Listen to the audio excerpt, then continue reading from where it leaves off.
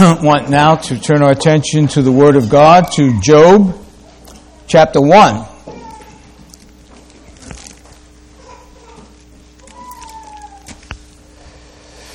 We've been hearing from Job, from Professor Truman, mainly. Last time he didn't preach from Job, but mainly he's been preaching from Job lately. And it's about a righteous man suffers much. Righteous people suffer. Those people who we would call good suffer. So, the good do suffer. The righteous do suffer. Job's all about it. How the righteous suffer in this world. But the first 5 verses of Job are interesting, and they're for us this morning to take to heart and take home. So let's hear from Job chapter 1, verses 1 through 5. That's it. Hear now God's word, dear people. There was a man in the land of Uz, whose name was Job.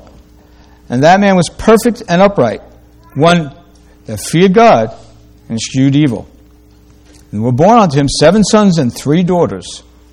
His substance also was 7,000 sheep, 3,000 camels, 500 yoke of oxen, 500 she-asses, and a very great household, so that this man was the greatest of all the men of the cast. And his sons went and feasted in their houses, every one his day, and sent and called for their 3 sisters to eat and to drink with them.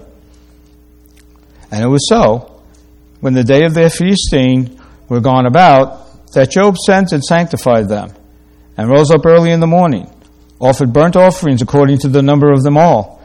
For Job said, it may be that my sons have sinned, and cursed God in their hearts. Thus did Job continually. May God bless this portion of His Word to our hearts and minds. Again, we ask that it would be blessed to our hearts and minds in Christ Jesus, O Father, and that Thou would be sanctified, that Thou would be glorified in the midst of us who are being sanctified. And this we ask in Your name. Amen. Well, you may be wondering, how does this pertain to people becoming members and children being baptized? I'll try to explain it as best I can. But it does. It does have something to do with it. In fact, it has a lot to do with it. I begin by pointing up and pointing out that every parent, grandparent, even those who are not necessarily parents yet, but may be someday, those of us who had parents, we all have motives. And especially in child rearing, people have motives. How should I raise my child? What's the best thing to do for him, for her? And there's a lot of advice out there. Much of it is not good or misguided at best. But what we get from the Word of God is good. And what we need to remember when we talk about something like this, what's your motive? How should we be raising our children, our grandchildren? What should we be doing, saying, thinking, and all that stuff? We ought to consider that it's not just talk. We have to put our speech or talk into action. And that's what Job did. He put his beliefs, his talk, if you will, into action.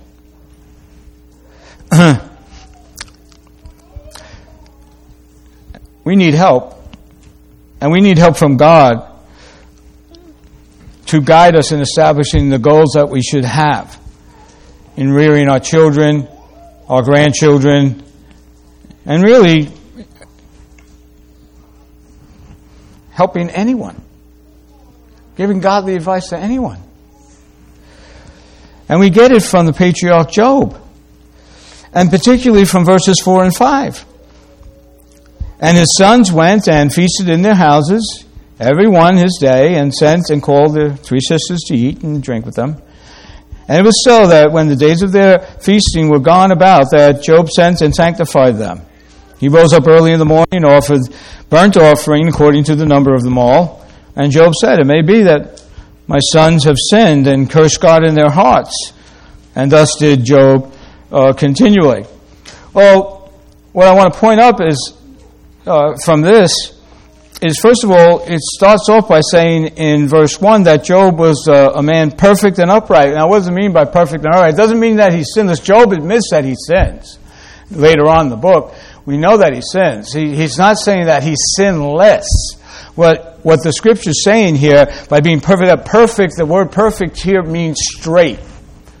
It means complete. And the word upright here means moral. So, Job was a completely moral man. He was an upright man. He was straight. What he said, he did. He was a man of his word. He was a man who feared God. In that way, he was perfect and upright. He was holy. He was godly. He was not just simply a decent man, he was a good man.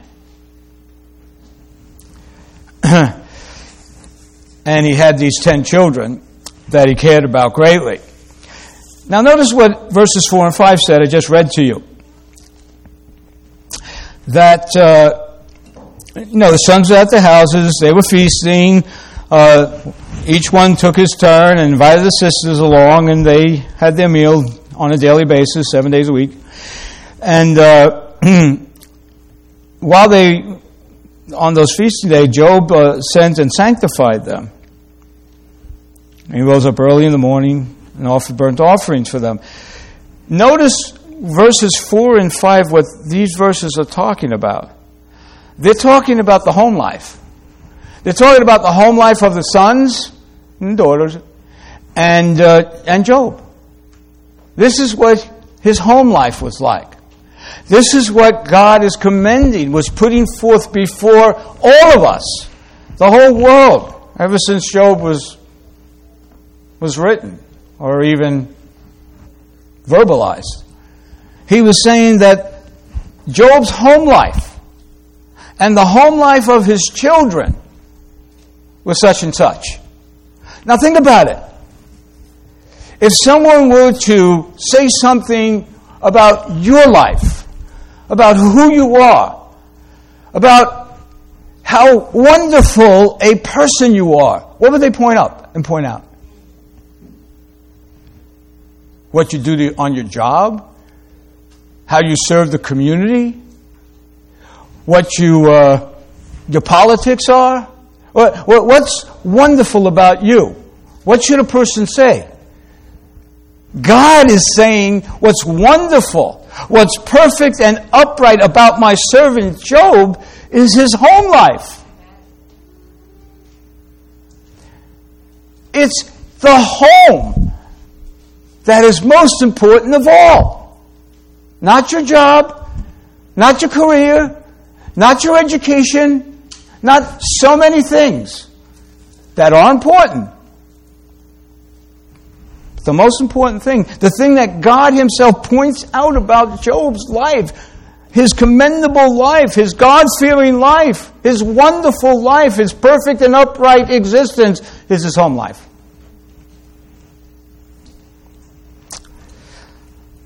So that's, I don't think you should, if you forget everything else, you shouldn't forget that. That's a major point. And it begins the book of Job. And it records how wonderful a man, how upright he was, because of his home life. Points that out of all things, because Job was involved. He was a rich man. He was a wealthy man. He was the man, the greatest of all men of the East.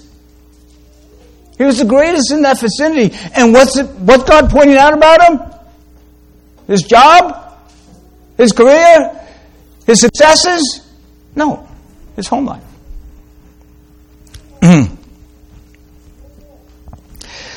Now,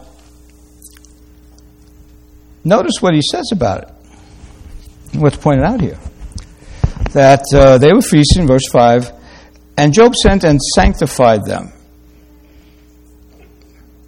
Job sent and sanctified. He sent for his sons and his daughters and sanctified them. He rose up early, offered burnt offerings, according to each one of them, and he was concerned about his sons and daughters may have sinned and cursed God in their hearts.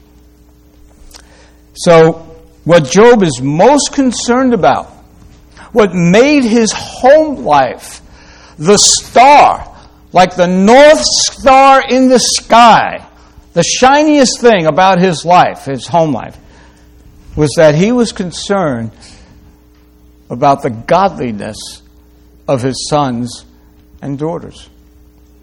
That was what Job was most concerned about. In his home, every single day, he sanctified his children. He set them apart. He was concerned about their holiness. Above all else, that was Job's main concern. That was what caused God to say of him, he is upright. He's a perfect and upright man. The greatest in the East. Because of his home life. And particular to that home life is the desire he had for the godliness, the holiness of his children. Now, what do we care about? What are we taught to care about in this society and even in the church world today? What is it? Think about it. Oh yeah, go to church, have your children baptized, become members yourselves, and all that. That's good. That's great. That's fine. That's a start. But then what do we do? I mean, that's 6 days. Professor Gordon's going to talk about that tonight. 6 days to labor, right? What are we concerned about in those 6 days? Well, we're concerned about our homes, our houses and homes, sure. Concerned with upkeep, and we're concerned about if we have young children, we're concerned about giving them proper food, proper diet. They're concerned about their health. We're concerned about 100 different things. And as they grow older, we're concerned, of course, with their babies that they crawl first instead of walking. Right? Every parent wants, let's bounce this kid around and watch him drop. No, let them crawl first. Crawling is good for the right and left hemispheres. It develops the brain better. That's what I learned at the Achievement of Human Potential in Philadelphia when I was attending seminary. I worked for the Achievement of Human Potential, and that's what they taught us. Anyway, that's beside the point. But, we're concerned about these things, right? We're concerned about our babies. We're concerned about them walking. We're concerned about them talking. We're concerned about their schooling, their education as they grow up. We're concerned about their health. We're concerned about their education system, what they're going to do as a career, follow up the career. We're concerned about who this boyfriend is that the girl's bringing home, who this girlfriend is that the boy is bringing home. We're concerned about all that stuff. And there's nothing wrong with those things. Of course, it's natural. These are natural things. Unbelievers are concerned about all that stuff. So it's not wrong necessarily to be concerned about that. But the number one thing that we are taught here in Job is to be concerned about their holiness. Be concerned about their godliness. That's the number one concern announced by God here. And about the home life of his children and Job himself. Come here. I want to sanctify you. I want to rise up early in the morning and offer burnt offerings. Maybe, just maybe, you've sinned. I don't know it, but I'm so concerned about your holiness. Maybe you've sinned. Maybe you've cursed God.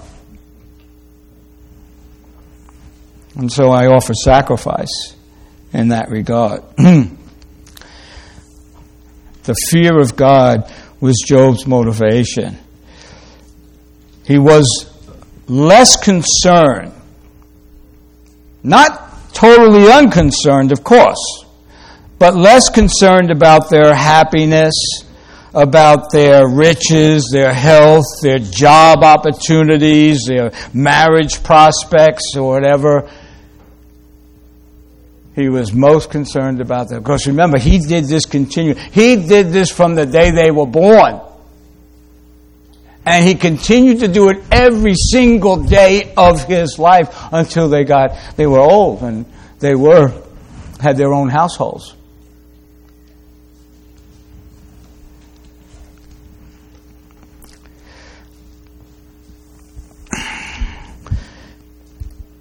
Are we concerned about the holiness above all else? Number one, the holiness and godliness of our children and our grandchildren. Is that the number one concern, or is it something else? I'm telling you, it's something else that's vying for number one. Don't let it happen. Don't let it happen. You'll regret it. And your children and grandchildren will regret it. It's a setup. The world out there and all the advice they're giving and all the excitement they have over New Year's parties and this resolution and that, all that stuff. What you should resolve, if you want to resolve anything in your life, if you haven't done so already, the holiness of God in my life and in the lives of my children and my grandchildren. That's the number one thing I want to resolve this year in 22. If you haven't done so already. And even if you had, renew it.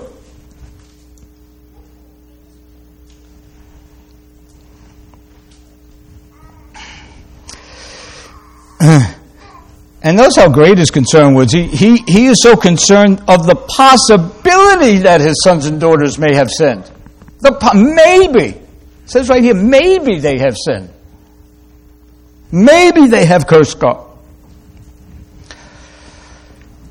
He wasn't concerned necessarily about that. He wasn't nosy, No, he wasn't nosy about their getting together. They took turns, They had, the one son had all the other sons over, and they at his house, and each son took his turn each day of the week, the 7 days of the week, and invited the daughters to each house.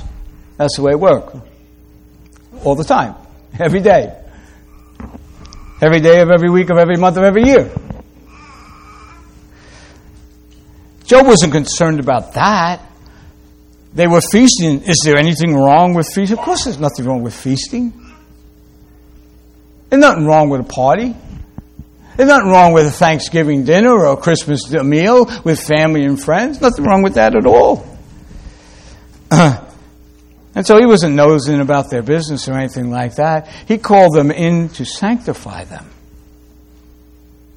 He called them in to bless them. He called them in for prayer and sacrifice. He was concerned about their holiness. Not the fact that they took turns and invited the daughters and feasted. That's fine. But what is interesting is maybe they sinned. Maybe they've committed a sin. Maybe they cursed God in their hearts. You see, we can do everyday normal activities that are fine. We can have our Thanksgiving dinners. We can have our Christmas dinners. We can have our New Year's gatherings and all this. We can even have our church gatherings and still sin. It's still possible to sin doing legitimate things outwardly. We could still have sin in our heart. And that was what Job was concerned about. Not the outward activities of his children, which were fine, but the inward state of mind. The inward being. And that's something I think we all need to consider, dear brothers and sisters and friends. Our inward state. not just our outward state. Outwardly, we do a lot of good things, and a lot of things that are fine and dandy. There's nothing wrong with them. God permits them all. But inwardly, we can do good things, nice things, wonderful things, and still be sinning. Still have the wrong motive, the wrong desire, the wrong goal. And so we have to consider that. And so we're concerned here about the possibility, Job is concerned about the possibility of his children having sinned or maybe sinning while doing something that was perfectly permissible. He rose up early in the morning, it tells us, and that's indicating that there's this urgency in the patriarch's heart. He gets up early. Martin Luther used to say if he had a real hard day, a real busy day, he'd get up an hour earlier to start praying before he began the day. It's going to be a hard day, it's going to be a busy day, it's going to be a long day. You get up an hour earlier and you pray. Urgency. He had urgency in his heart. He got up early in the morning, and it says that he offered burnt offering. Now, burnt offering is a little different than a sin offering. A sin offering is for an actual sin. He's not offering because he doesn't know. He's saying maybe there's a sin involved here with his children, maybe not. But burnt offering is more for the general state of sinlessness we're all in. In other words, the depravity of the human mind, of the human heart. The depravity, the depraved state the human nature is in. That's what Job was offering up and offering for, a burnt offering. That's what a burnt offering was for. That general state of sin from which all other sins, actual sins, come. The sin nature itself. And he offers up a sacrifice. The sacrifice is, like a lamb, like a blood sacrifice, which all the sacrifices in the Old Testament, according to Hebrews, all of them pointed to Christ. So he's offering up a sacrifice because he knows that through the sacrifice, there's forgiveness of sin. There's renewal. There is cleanliness. There's clearness. And it's only through the sacrifice that sin is washed away. That sin is forgiven. Now, like I said, the sacrifices of the sin sacrifices and the burnt sacrifices and all the sacrifices of the Old Testament were pointed to the once for all sacrifice of Jesus Christ. His sacrifice speaks for of God, from God to us for the forgiveness of all our sins. Any sin, even the sins we don't know we commit, are forgiven by the sacrifice, the one for all sacrifice of Jesus Christ. And Job is anticipating that. Job is probably the oldest book in the Bible. It's way before Moses, way before Abraham, probably. Don't know for sure. And that was anticipating the Messiah, who was the one once for all sacrifice for sin.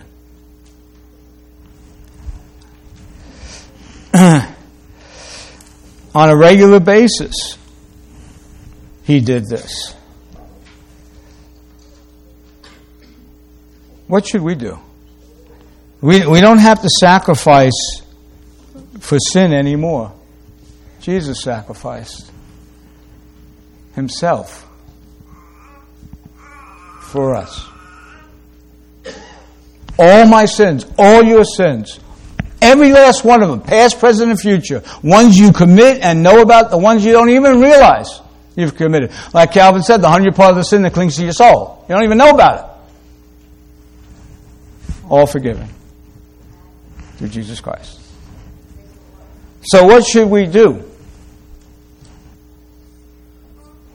We don't have to offer up these sin sacrifices anymore. We certainly should rise up early and pray for our sons and daughters and our grandsons and daughters. We certainly should pray for the children of the church, young people of the church. We should pray for the parents and the grandparents and each other that we pray for one another, that we're praying for so-and-so's son, so-and-so's daughter.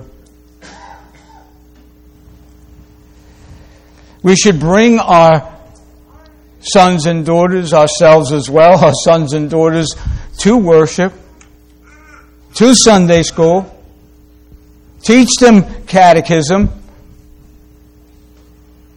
bring it home. In our homes, same thing, set up the family altar, pray with the children, teach them how to pray, teach them the scriptures, teach them the catechisms, the confessions. This is what we should be doing. Why? Because we want to sanctify our sons and daughters just like Job sanctified his sons and daughters. Preparing them for what? Well, if you read the book, just in the 2nd, 3rd chapter, you find out what happened to his sons and daughters. All of them. They didn't last too long. But he sanctified them. So we should be bringing ourselves, our children, our grandchildren to worship, as some of you have already done and indicated. All of you have done that haven't. And we should be bringing them to Sunday school and bringing them to catechism and setting up a family altar at home and teaching them through prayer. Another thing we should do with our children is when they do something wrong. What do we do with our sons and daughters and grandsons and daughters when they do something wrong? We scold them. We yell at them. We threaten them. Okay, maybe sometimes that's appropriate. But you should also sit down with that child and teach them how to pray and ask forgiveness for sin. That's what you should do above all else. After you have to give them a little whack or you have to put them in timeout or something like that, you come up there and you sit with them and you pray and say, now, let's pray to the Lord and ask Him to forgive us. And He surely will. Because that's what I have to do for myself. I may have done something wrong and I need to show my children that I've done something wrong by praying and asking the Lord for forgiveness. That's what Job did. That's what Job did to sanctify them. And that's what we should be doing as well, to sanctify them. Not just yell at them. Not just scold them. Not just discipline them. Yes, sure. But to sanctify them. Teach them to pray and ask God to forgive them. Are we doing that? It's not easy. This parenting thing is not easy. It really isn't. We have so much else on our minds and in our lives. It's not easy. Notice this. One other thing before we conclude here, this message. It says in verse 5 here, that they were feasting and Job sent and sanctified them. It does not say that he tried to sanctify them. It says that he sanctified them. God heard his prayer for them. God blessed them. There's fruit in this, brothers and sisters. Remember, prayer of a righteous man, righteous woman, availeth much. You pray for your children. You desire above all else their holiness, and God will do it. God will bless it. Not all, every head for head all the time, but often. Often. God gives believers to believers. That's the way He saves inward. Outside the church, He brings others from outside into the church. But in the church, He grows the church through giving children to believers. That's the way it worked in Israel. That's the way it worked in the New Testament. It works today the same way. Inward growth comes from children. Outward, you bring others in who are adults normally. They have children, and they're sanctified. Remember what Paul said, if only one parent is a believer, the children are sanctified.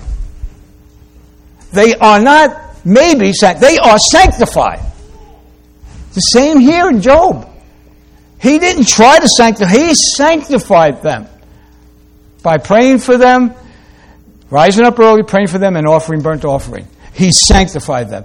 Because His concern was for their holiness, and that's what God did. So it's really interesting. God uses weak vessels, like parents who make mistakes, who are imperfect, who sin themselves. But He's pleased to use weak vessels like us to sanctify and bless His chosen people, His chosen sons and daughters. He doesn't save all of our children necessarily, but He saves many of them. And He doesn't save just only our children, but He saves others as well. But He will sanctify. He will bless through our weak efforts, our sons and daughters.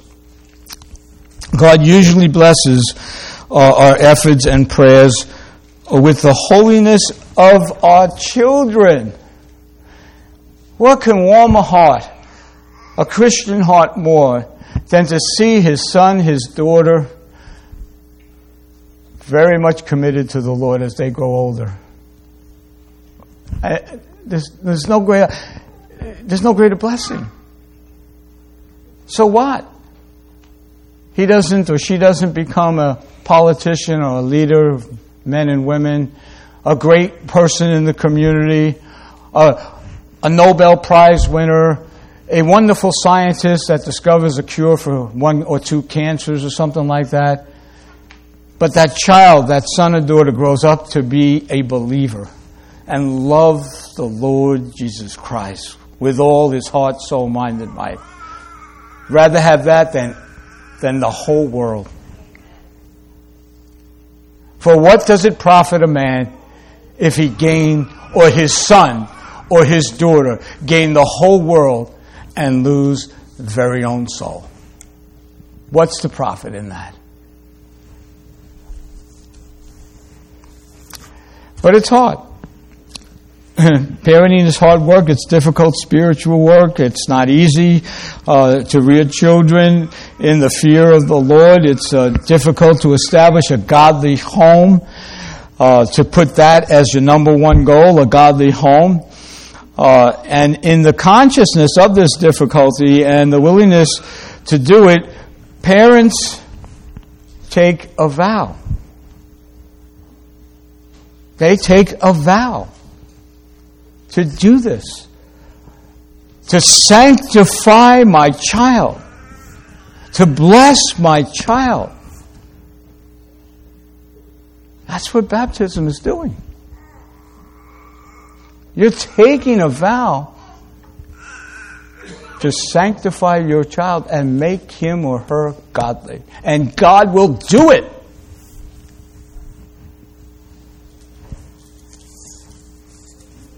Not without exceptions, of course, but He will do that. It's the way it works. And so, dear people,